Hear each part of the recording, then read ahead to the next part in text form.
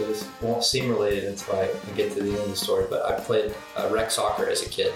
And for so many years, my dad was my coach. And he always impressed upon us that the number one rule of the game was not to win, but it was to have fun.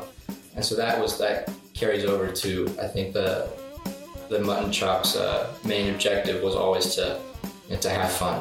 Whatever we do, we're going to have fun doing it, whether it's rehearsal, whether it's performances, we just love playing, and so we weren't going to soil that with anything but joy. That was the Mutton Chops Brass Band and Luke McBrayer, one of their trombone players. Who are the Mutton Chops? At its core, it was a bunch of best friends doing some of the stuff that we love to do the most, which is just playing music and having fun. They went to high school in my hometown, Vestavia Hills, Alabama. They grew up playing together in band. They realized music was what they wanted to do in their off time, too. I'm Beth McGinnis. This is Here in Alabama, and these are my friends, the Mutton Chops.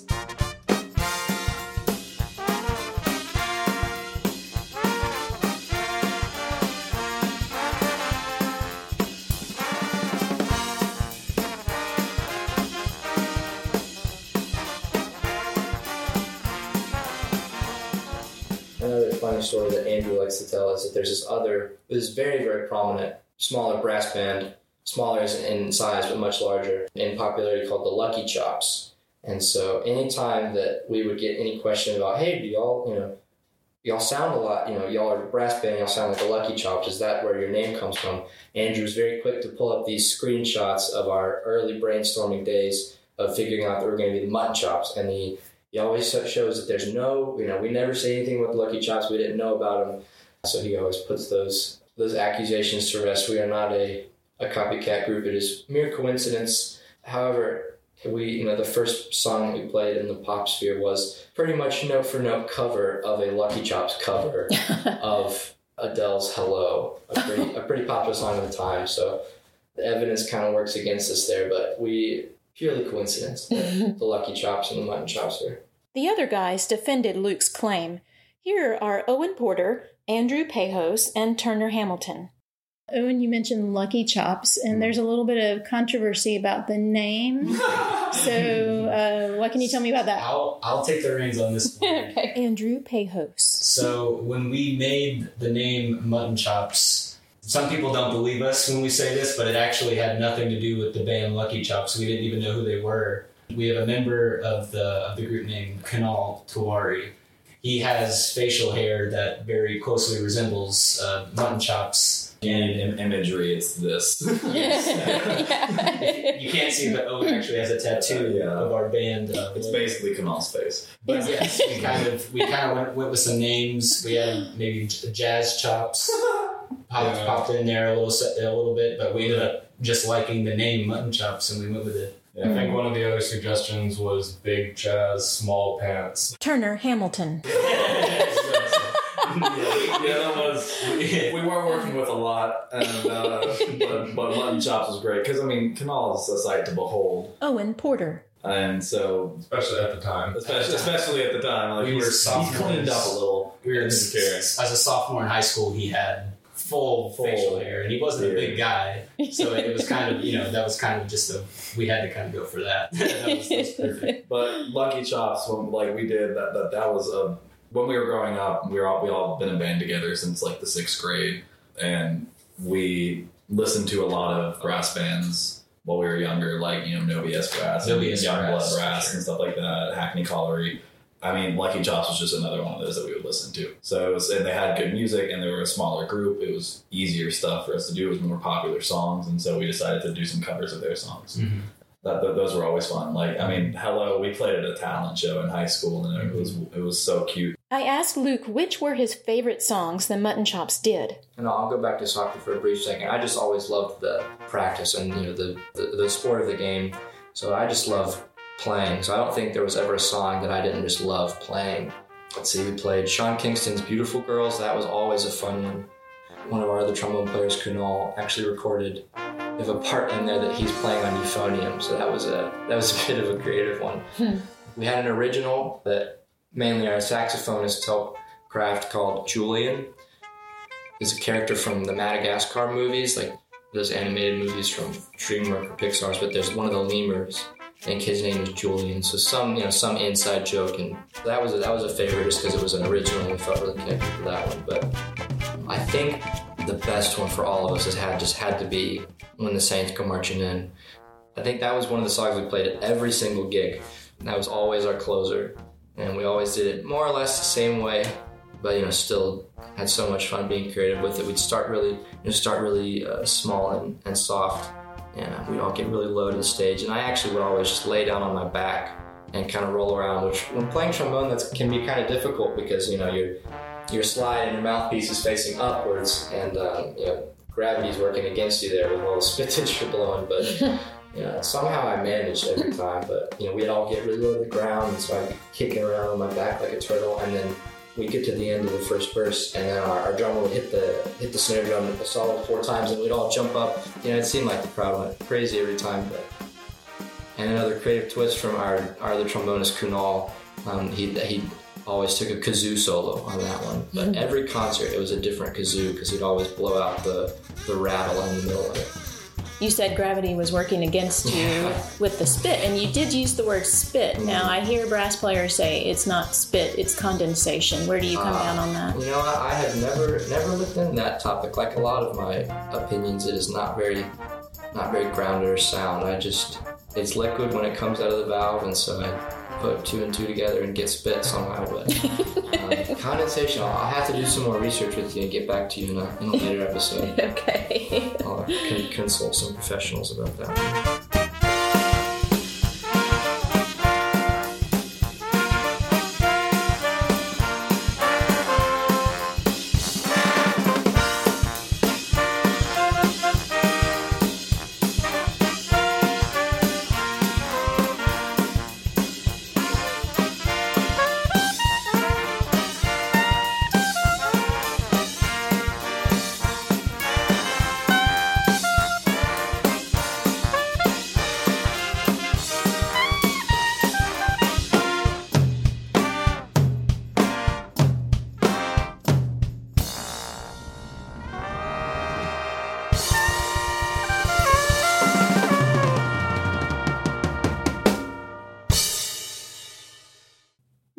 Joking about consulting professionals on the distinction between spit and condensation, but it does strike me how much real professional experience the Mutton Chops got through this extracurricular high school band.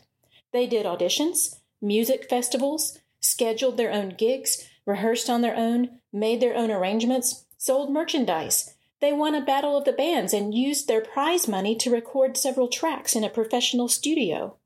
Yeah, and figure out the process of being in the studio and how are we going to pay for this and how do we want it to be mixed. Even small things like how we're going to get t-shirts, print out logos, getting a logo, stuff like that. We got some real world experience before going to college where those things happened. Tattooing that logo on your body when you're 18. Are you the only one that has a tattoo? I'm the only one that has the tattoo of the Mutton Chops logo. Maybe someone else will get it in the future. I'm looking at you, Turner, but as for now, yeah. I'm not going to ask if anybody has any other tattoos. Oh, right. I know about the spork. Yeah. Okay. Yes, you heard that right. Owen does have the Mutton Chops logo tattooed on his body. He also has a spork tattoo. SPORK. That's all you need to know about that. I'm impressed at all the mutton chops we're doing in high school, but I'm not really all that surprised. There's evidence that teenagers are at a high point when it comes to creativity. We definitely see that in musicians. Just think of Mozart, Schubert, and Felix Mendelssohn, or Taylor Swift, Billie Eilish, and Beyoncé. The mutton chops may never be as famous as these people, but they do have a creative spark and the ability to follow through with it. I asked them about one aspect of this creative life, the music arranging and composing. After we've been playing for a certain amount of time and we started, especially once we started getting paid gigs, we kind of just felt as a group that it was a little tacky to only do covers, especially covers that people wouldn't always know were covers. So like say we do a cover of a brass band arrangement.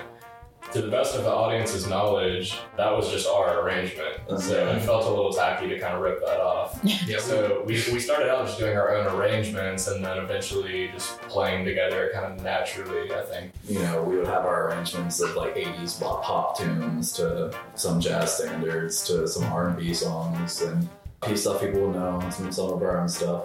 We didn't really know our sound too well or what we were kind of working with, so doing those covers, I guess, of brass bands that we knew kind of helped us figure out what a brass band sounds like and like what our sound sounds like as a group. And once we, did our fair share of that, of playing Lucky Chops and things like that, we were able to take that and be like, okay, now we know, kind of recognize we're familiar with brass band music and how we sound. Now we can do that ourselves instead of looking to another brass band to do that. We are now a brass band at that point, which is really cool. And also because, we stuck together for about 3 years, and that's going through high school. So starting as sophomores at a point where you're like, okay, I know this is cool, getting into music, and then ending as seniors where you're like making a decision about I want to go to college for music and stuff like that. And it was cool to kind of see like, okay, the group definitely progressed as we all progressed as musicians. Our band director, Mr. Horton, Gerald Horton, he supported us a lot. Yes. Like he would take us to the elementary schools and stuff like that to get kids to be interested in band. He was like, these are kids who are doing stuff outside of school, so you could do that. It was just like, it all helped us grow as musicians. Yeah. Any young musician or group of young musicians, you start out by mimicking the greats and mimicking the people that you look up to. And then the more you play together, the more of your original sound starts coming out. Yeah. I'm glad you brought that up, Turner, because that seems, especially for jazz, that seems to be the process. That's the learning process. You listen to and memorize somebody else's solos. Seal. Yeah, and Seal. Yeah, right. Yeah, 100%. you do. But then through that process, you evolve your own sound and your own personality. Yeah, and it's like learning a language. Yeah. You read the literature and learn words and how to form them into sentences, and you steal beautiful sentences from people you admire, and then eventually you start producing something original. Turner, Andrew, and Owen all went to Middle Tennessee State University to study music. Andrew had played saxophone with the Mutton Chops, but he majored in bassoon in college. So Andrew's actually a bassoon major. My primary instrument is bassoon, which is a weird, interesting flip between the two, but it's really fun. Well, I've always played bassoon in concert band and in saxophone and jazz. I've never really played saxophone in like middle school band or high school band except for jazz. So whenever I pick up a saxophone, I'm instantly thinking jazz, and then when I pick up a bassoon, I'm instantly in like a classical field or stuff like that. So it's been a little easier for me. Kind of sounds confusing, but for me, my whole life, it's been this is in that field, the other instruments in the other. So I'm able to kind of switch between them pretty comfortably at this point. Sounds to me like maybe a student who would speak one language at home and another language at school. Right. Yeah, it's almost like walking into one house and you instantly know what to say, and going to school and saying another thing. It's I just know I know what I have always said on each instrument. I guess I know how my brain thinks when I hold an instrument up. And whether it's a saxophone or a bassoon, I pretty comfortably just know what to say, or where I am, or what kind of style of music I'm playing. To go with Turner's language metaphor, we're sort of keeping that going. Yes, absolutely. It's working for us right now. Yep. As much as they love to have fun, these guys are pretty serious musicians. Seems like it was always about the music for you guys. You know, I mean, a lot of people get in the band to get girls, right? But Yes. was it that too? No. There's not much of a market for. It's kind of 7 white guys and Canal standing around with horns playing jazz. playing jazz. The good thing about it is it was like no matter what, you could play at something like a school function, you could play at a gig, you could play at a fundraiser, because you're playing either music everyone's gonna like inadvertently know just because, you know, everyone's heard We Built This City, everyone's heard, you know, classics and stuff like that. Or you're gonna play at a place where it's like, whoa, we don't listen to any of this kind of stuff, so this is gonna be fun, and everyone just has fun. So it's like regardless, it doesn't really, people just kind of would like it. There wasn't really a demographic of people that would like brass band music and be groupies. Yeah, and it definitely was about the music for us, although a lot of our considerations when we were picking out a song to arrange, or especially when we were building a set, was thinking about, okay, our audience is not likely to be very familiar with brass band music, so let's give them a set that they can still enjoy and have a lot of fun. It was kind of interesting to see when we played gigs at our high school, we could get the crowd really excited. Yeah. Yes. And it's kind of funny, I mean... We played Jonas Brothers. One Direction. And for 3 guys who grew up as band nerds, it was kind of interesting to see the attention we would get from everyone at our high school For pop music. Yeah. We figured out that there was a certain kind of thing that would get people excited, and then that was like a door we could take, and then we play some of our originals as well. And since they had already heard the things that they like and they know, they'd be more accepting or like willing to listen and get excited about things that we liked. A set was based off of like, all right, we're dealing with Relay for Life fundraiser at the high school. We're going to be dealing with 15 to 18 year olds, and they're going to be wanting to listen to this, so let's give them this. Or we're playing at Art Walk, or we're playing at Slice Fest, and we have like a larger crowd that's going to be more willing to listen to other things. Okay, well, we can add in this too. Like at Art in the Hills, it was, you know, there's more of an art crowd there that maybe might be more willing to listen to jazz or like know a little bit more about that kind of world. So we play jazz standards more there, and then, as you said, at Relay for Life, more, you know, pop things that they know. We had fun playing it all. So we were willing to learn things and arrange things that we knew people would want to play at a specific place, which was really fun. So definitely it was all about us just wanting to make music together and play it and have a good time together playing and not worry about money or trying to get girls or something like that. Yeah. we definitely weren't trying to look cool. Yeah. Oh my God, we had that bear hat.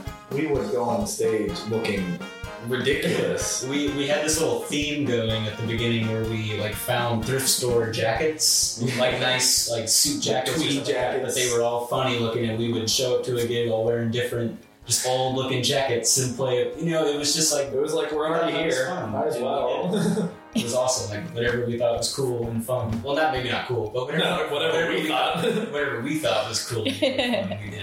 And I think people liked watching us have fun. We won a battle of the bands. I think we had better stage presence than anybody else, just because we were all jumping around acting like idiots. Yep. Yeah, tell me how you developed that stage presence. And you had a special thing that you did with When the Saints Go Marching In. Oh, okay. I guess the music got low. Yeah. That we all dropped our volume. Well, because we played When the Saints Go Marching In the entire time we were there. From our first set to the last set, there was not a single time we played that we did not play Saints Go Marching In. And I think Almost always our last song. Yeah, and I think almost every time we played it, we added a little something. And then eventually we added this whole part where we play chorus really quiet and everybody like squats down, and we get the crowd to squat down with us. And then we do another chorus where it's super loud and everybody jumps back up. So I don't know, I guess part of that too was just the whole crowd involvement thing, because we were always trying to focus on getting the crowd to have as much fun as we were. Obviously, you know, not a lot of people knew about brass band music, or if a lot of people might have not known if brass band music was cool or not cool. So it was kind of our job to make sure that they knew that it was cool and was fun.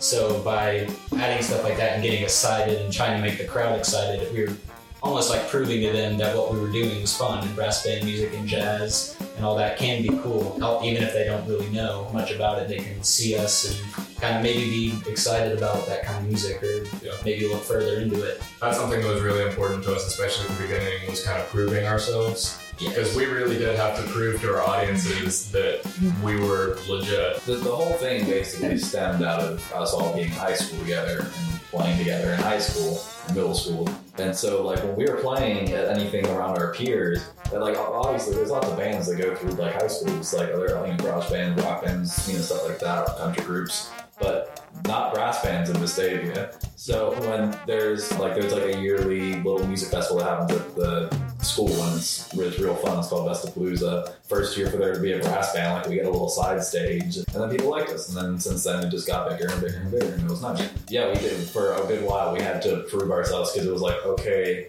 the marching band guys, we were they're coming out to the okay. We were definitely like, oh cool. Yeah. Like There were times where we auditioned for performances at school and didn't make it in.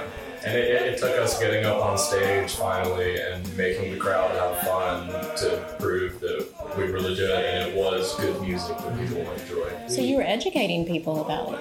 Almost, yeah. Yeah. In a way, we weren't sitting up there talking to them about what they were doing, but we were showing them. Yeah. we were showing them that it was something fun. And I think anybody who left kind of a show of ours could tell that we were having a good time, and I don't think there was a question about that, which was cool. We got denied for was it Coachella at some point, and then we kind of had to battle our way to get in between sets. So we auditioned to try to get a full set, and they didn't give it to us, so we kind of had to we were like, okay, can we get something?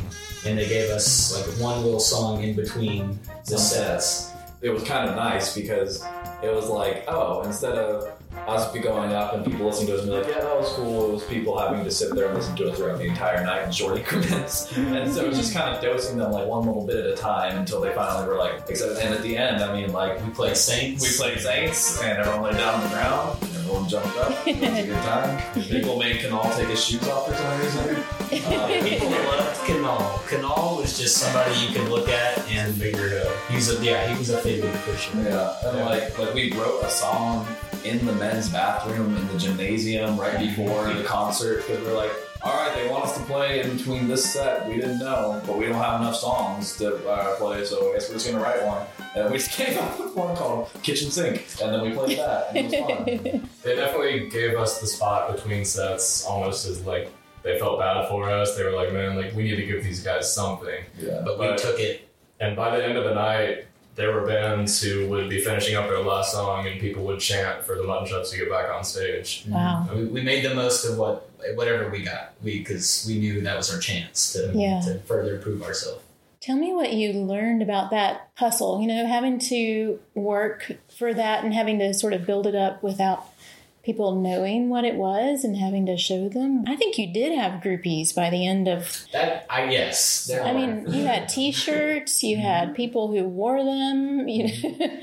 I think part of it was we were fortunate enough to have a lot of really good musicians in our grade and around us during that time. There were a lot of other really good bands that were playing with us that we ended up getting to be really good friends with, as like Riverbend. We were friends with them, and we were able to go to school with us. Right. Yeah, a couple of them actually go to MTSU now. A lot of our gigs that we did were actually with them. Maybe we played before them and they would be after. One of the members went to Vestavia. We played a lot of gigs together at like Relay for Life or Coachella or just school events. Mm-hmm. So we were constantly surrounded by them, and they had T-shirts and fans, and they were doing all these things and getting excited, and that was almost inspiration to us to try to be instead of be just a little band below all of them. We wanted to be with them, if that made sense. And they supported us, and they vouched for us too at these. Yeah, because I mean, like, whatever you want to say, like, a rock band and a brass band may be different, but it's funny when that rock band drummer is also on snare line and marching band. Mm-hmm. Right. And you've known him for 7 years, and you get to play with him for a long time. He's like, oh yeah, no, see, music is music, and you guys are baby. So there's always some way to, connect with other musicians in the area, even if like they weren't into what we were doing. They were always just still like, oh yeah, guys, that's groovy. You know, it's cool. You know, you're doing your music, we're doing our music. It's a good time. No one was ever really hostile about mutton chops being a thing. Yeah. We were almost not a threat. Yeah, because it was like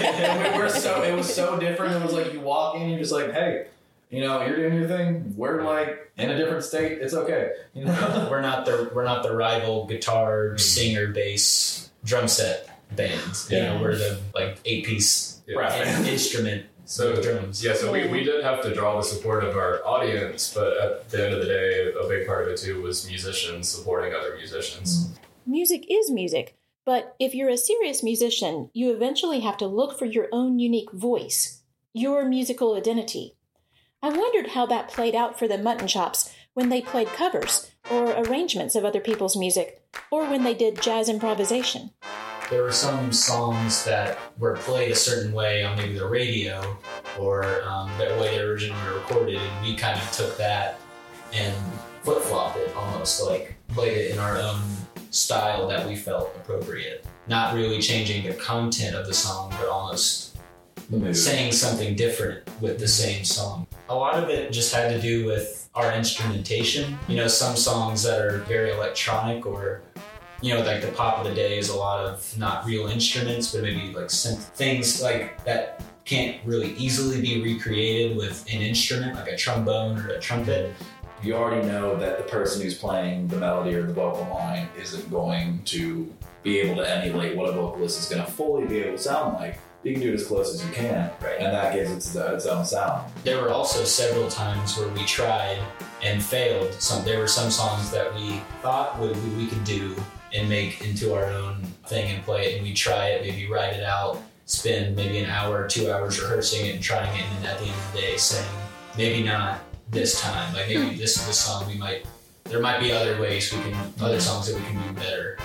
So it was almost a trial and error kind of thing. Not every song we felt like we could do. We would kind of listen to them, maybe try and flesh them out a little bit, and if we felt like the Mutton Chops could play. Yeah, and then like you always have the ones that are just in your back pocket. Like, we played Saints every show because that's like it was like after about a year, like everyone knew, okay, that's the last song, it's gonna be Saints. No one was tired of it, but everyone knew. And like, there were other songs that we would play, and we're like, oh, we would see the reaction, we play another place, oh, that's pretty good too, and then, okay, that's in the book, that one's, remember that one.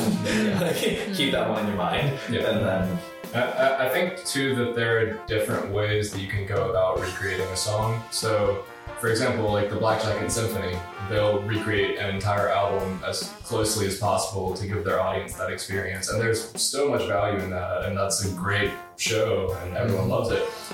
On the flip side, for example, PJ Morton covering the Bee Gees' How Deep Is Your Love, it's a completely different feel on the same music, and he's saying something almost entirely different from what the Bee Gees were saying. And same deal, like when we covered the Jonas Brothers' Love Bug, the song is recognizable, but I think you would use the word perspective earlier. So our worldviews that we've been brought up on and our musical cultures that we've accumulated throughout the years, you can see it in the music even if we're playing the same harmonies and the same melodies. Our idea about covering a song or something like that, we would use an idea from like something completely unrelated to the song that we're covering.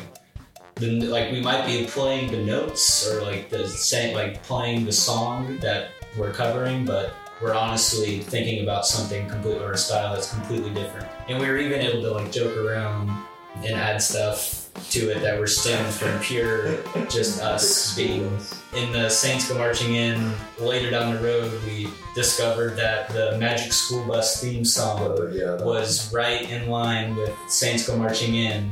And we were like, okay, let's do it, because we just wanted to, and it's stuff like it was stuff like having fun with each other again, being just hearing someone play something once as a joke in a song, and like, wait, that's actually really cool. And sticking it in, playing it at a concert, and people being like, everyone in the crowd being like, wait, that's actually really cool. We're like, oh, that worked. And sometimes it doesn't. It was so flexible to the point with each other, and then with the music that we just were able to just personalize it as much as we wanted without complaints really from anyone else. We were just doing what we wanted to do. It was organic, and I think that's one of the cool things about playing in a group with other competent musicians is you continue to play gigs and to practice multiple times a week, and eventually you're not really thinking super hard about how are we going to express ourselves. It kind of just happens from playing together. By the end of us being those 3 years, by the end I can honestly say that we had that organic. We literally picked up our instruments together, and then 4 years later you're like, oh, we're in high school now, let's do this. And then 3 years later it's over. You play with people for 7 years, cool stuff happens. You know? Walker Burrows is another friend who grew up with the Mutton Chops. You heard from Walker in the last 2 episodes about how Walker is finding his unique voice. Before Walker was on American Idol, the Mutton Chops helped him invite his date to the prom. Luke told me the story. Walker's a great friend of the band's. A lot of the group of Mutton Chops, we were also in youth group together at Vestavia Hills Baptist Church, and of course Walker was also part of that youth group, just 1 year older than us. But a lot of us had either just through being in band and marching band with Walker or growing up with him in church, already had some connection to Walker. And so when he was dating this girl at the time and had this idea to, involve music with asking her out by changing the words a little to Stand By Me, and he changed the words to, instead of Darlings, Won't You Stand By Me, it was Darling, Go to Prom With Me, which was clever of him. And so then we were his background. And then I think ABC did a little coverage there of just local boy, asks his girlfriend to the prom. And of course that was just a little glimpse of the kind of the public attention that Walker would eventually get with American Idol, which was another crazy thing to have been so connected with Walker before he got huge, and to see the evolution of that connection. As a good friend of Walker through and through, I will attest that he has stayed level-headed the whole time. And so, we were referred to as Walker Burrows Band, and I don't think we were ever named as the Mutton Chops, but as a group centered around fun, fame was not really a huge coveted goal of ours, so we weren't too bummed about, only being known as Walker's Band. Vestapalooza was a yearly concert that the schools, so the Muse is a student-run group at the high school that deals with creative works, either literature or music or anything of the sort. And so they always throw on this little music concert with local high school bands from Vestavia. And so we did that for a couple of years. And then he actually came to sing When the Saints Come Marching In with us for that one. And that was one of our favorite Walker Burrows collaborations. Since we were on the topic of friendship, Luke took the opportunity to mention my son, who played with the Mutton Chops. Well, of course, and we haven't mentioned each artist by name, but we couldn't end this without talking about our great bass trombonist, your son William McGinnis, who carried the band for so many years. We started out with a sousaphone as our main bass voice. William, another great friend of the group, just before he was even involved with us, was after we realized that the tuba player just wasn't really going to work for us in the way that we wanted to. It was better to have a really great friend of the group who was a really phenomenal trombone player, who ended up doing a great adaptation of the bass trombone. That is not an easy instrument to play at all. So we were very, very thankful for William to be not only a great friend of the group, but a phenomenal bass trombone player when we needed him. He's the bass voice that can be heard on our 5 or 6 recorded songs that we went to the studio with. Just a shameless plug into the McGinnis family. Well, of course, I had to include that shout out to William. I do think Luke captured the spirit of the Mutton Chops nicely, though. There's something to be said about your first time doing anything. So oftentimes when I go back and do something the second or third time, and I have this just almost idolized first experience and a memory in there, I just find myself comparing what I'm currently doing to the first time that it was ever done. Yeah, Mutton Chops, kind of like I said, this untouchable first experience that, not that I would not have plenty of fun, being a part of a brass band again in college, but if we were 10 times better back in the day, or if we were 10 times worse than we actually were, I still wouldn't do it. Wouldn't do it any differently, because it was just so, it's just untouchable in my mind. There's just something special about that first go around.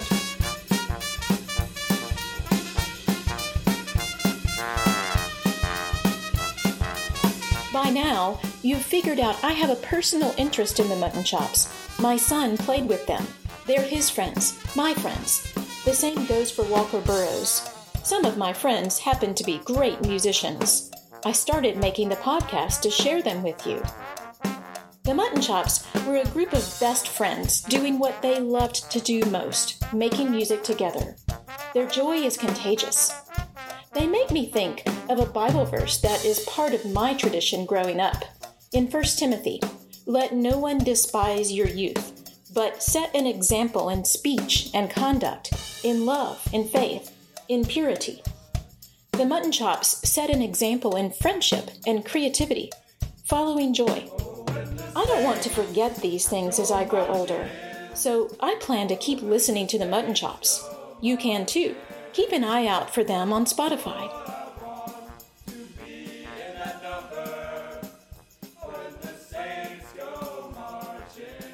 The theme for this season of Here in Alabama is finding our unique voices as musicians, artists, as human beings.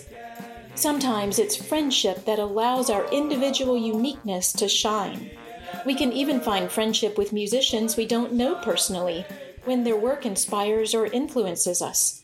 When we approach those relationships with integrity and joy, it can bring out everyone's best unique voice. And speaking of friendship, I'm excited to introduce you to Kanal Tawari in the next episode. It was Kanal's facial hair that inspired the Mutton Chops name and logo. He played the kazoo solos on When the Saints Go Marching In.